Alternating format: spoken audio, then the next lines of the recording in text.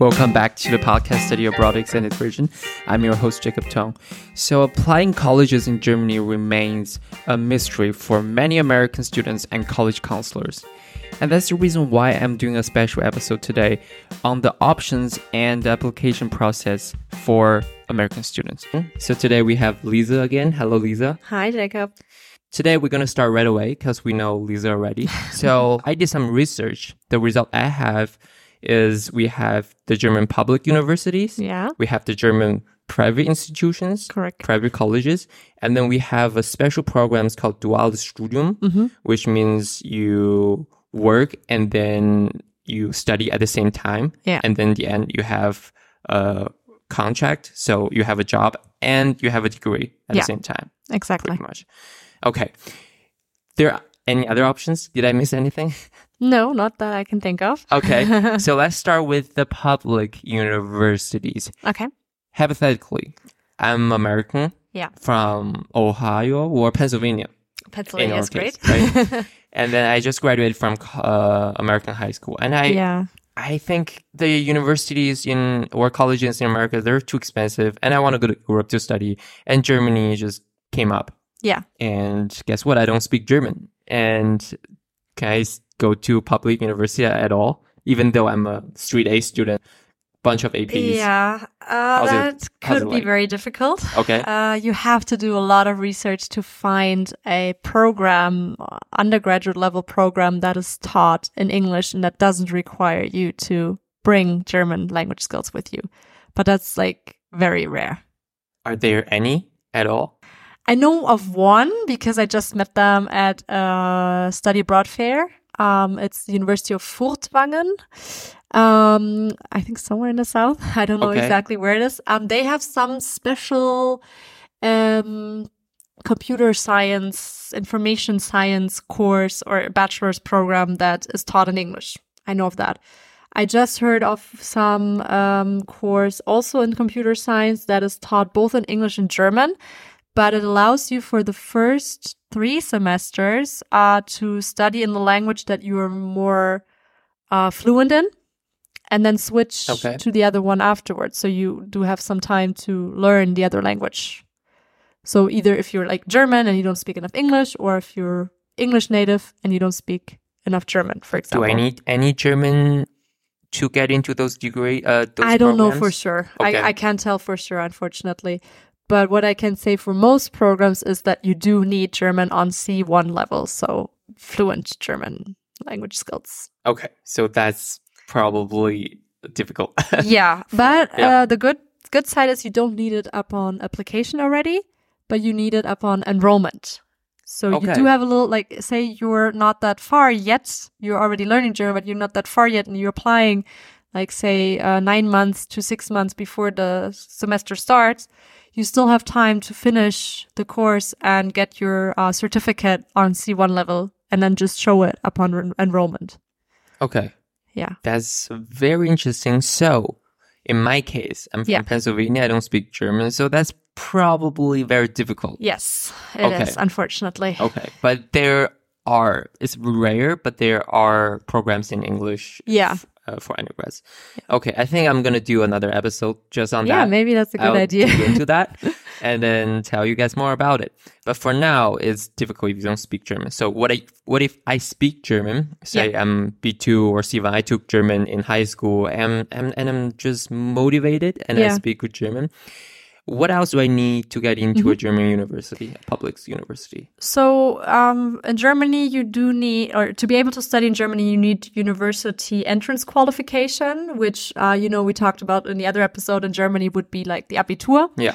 And then what we do in Germany is that we compare certificates, like school graduate certificates from other countries to what the Abitur would give you. Yeah. So if you're coming from the States and you finished your high school and you want to study in Germany, you do need to make sure that you take the AP exams. Okay. You need to take 4 exams, you need to have minimum grade 3. Okay. Or better. And then depending on which subjects you took the APs in, you can study certain majors in Germany. Okay. So that's something to check out first. Like what do you want to study and what do you need to bring with that? Okay. Another opportunity would be to have an associate degree in addition to your high school diploma, or to have studied 2 years at a college already. That also could also work though. So you could like maybe if you already say you're right now a senior in high school and you're listening to us and you're interested in coming to Germany, but you don't speak German yet, you could decide to start studying in the States and learn German at the same time and then apply for a bachelor's in Germany. That is very interesting. Yeah. You know, that's how I came to Germany pretty much. Exactly. See? But I didn't, I finished my college degree. But what if I couldn't finish because of the financial burden? My family couldn't afford me anymore, but I did pass the C1 somehow. Yeah. I think it's difficult if I only study in the States and to pass C1, right? Yeah. But if I can do that, say hypothetically, if I go to Goethe Institute in, I don't know, New York, that would be the closest one, and I take the B1, the B2, and then pass C1, I can get an undergraduate degree in Germany or enroll into a program at least. Yeah, exactly. Okay. Yeah. And then something you can also always do is take a DSH preparatory course that would take like a semester, like half a year. So you would already have to know German, I think, up until B1, B2. And then you could come to Germany, enroll into a course like that, prepare for C1, prepare for the exams, and then take the exams. Yeah. And then DSH is one of the exams you can take to prove your German language proficiency. To sum it up, you have to pass the C1 exam. And in order to do that, you can go to an American university for 2 years and then go to Germany, pass the exam. And then with that 2 years on your resume, you can enroll into a German university program. So that's very determined. Like you have to be really determined to do definitely. that, right? I think. Mm-hmm.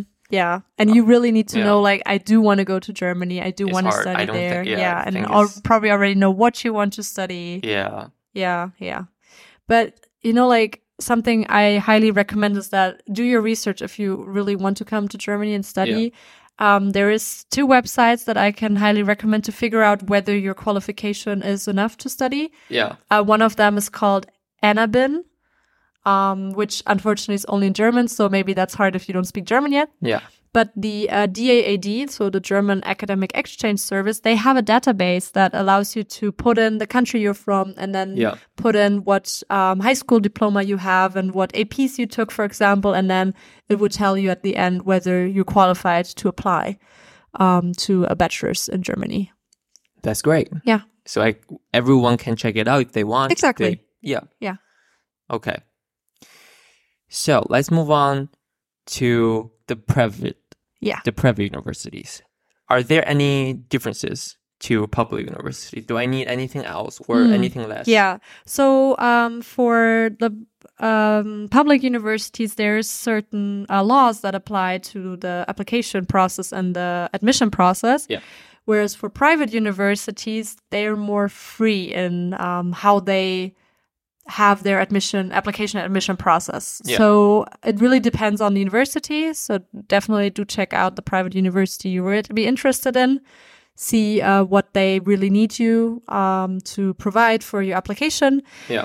But in general, like we could say that, of course, again, you need your high school diploma and probably APs as well. I guess it depends on the university, on the program. So check that out.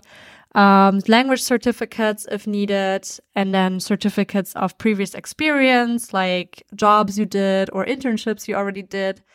And then usually what they also want you to hand in is a letter of motivation. Okay. So that's different. For the state universities, you usually don't need that.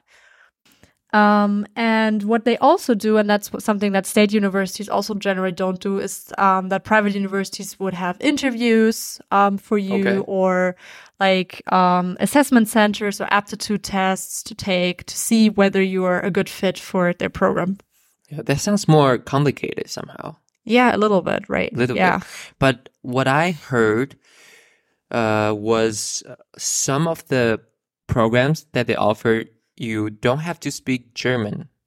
Yeah. Yeah. Yeah, exactly. Because they're, like, as I said, more independent from the states. Like in Germany, all the schools and universities are dependent on the federal state they're in, and they decide the rules and the laws for it.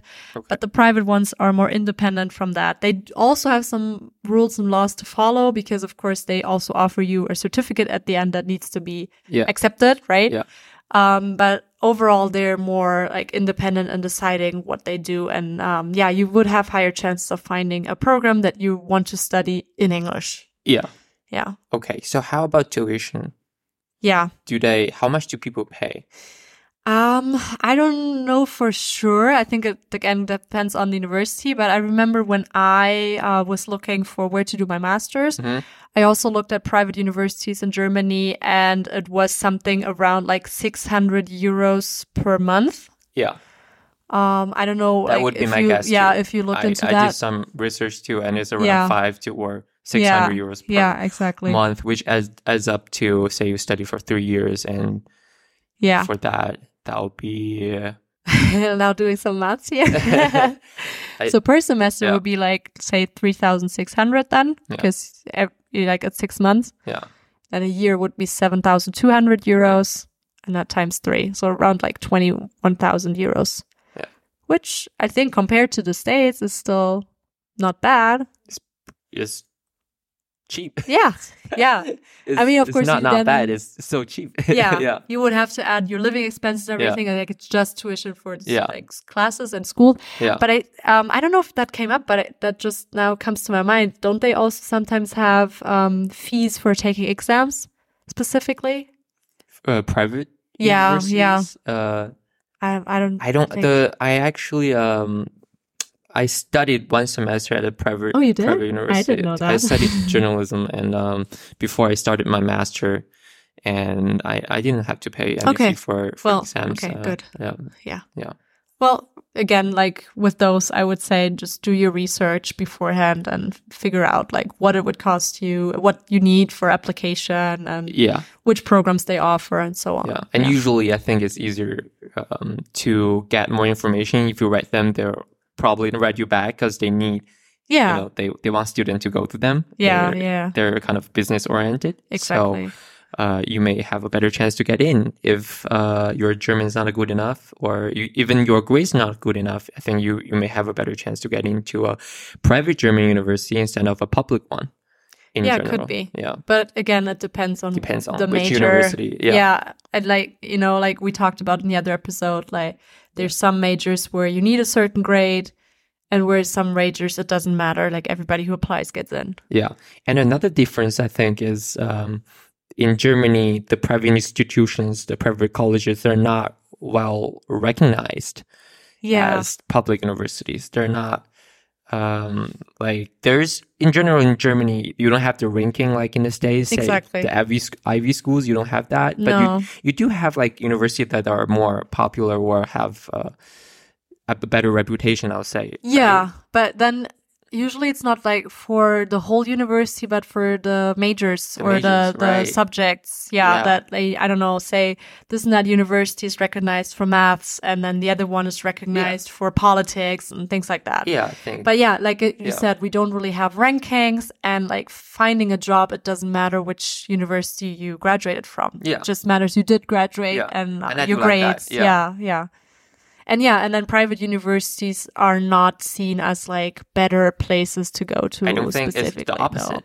No. I think so too. Like generally in society, and I don't really know many people who went to private universities actually. Like most went to state universities. Yeah. I do know some people. It doesn't mean you have a disadvantage when you graduate. No, it's not like that because this whole system is not like that. Like you don't see. They don't like employers. They don't consider your like what school you go to in general.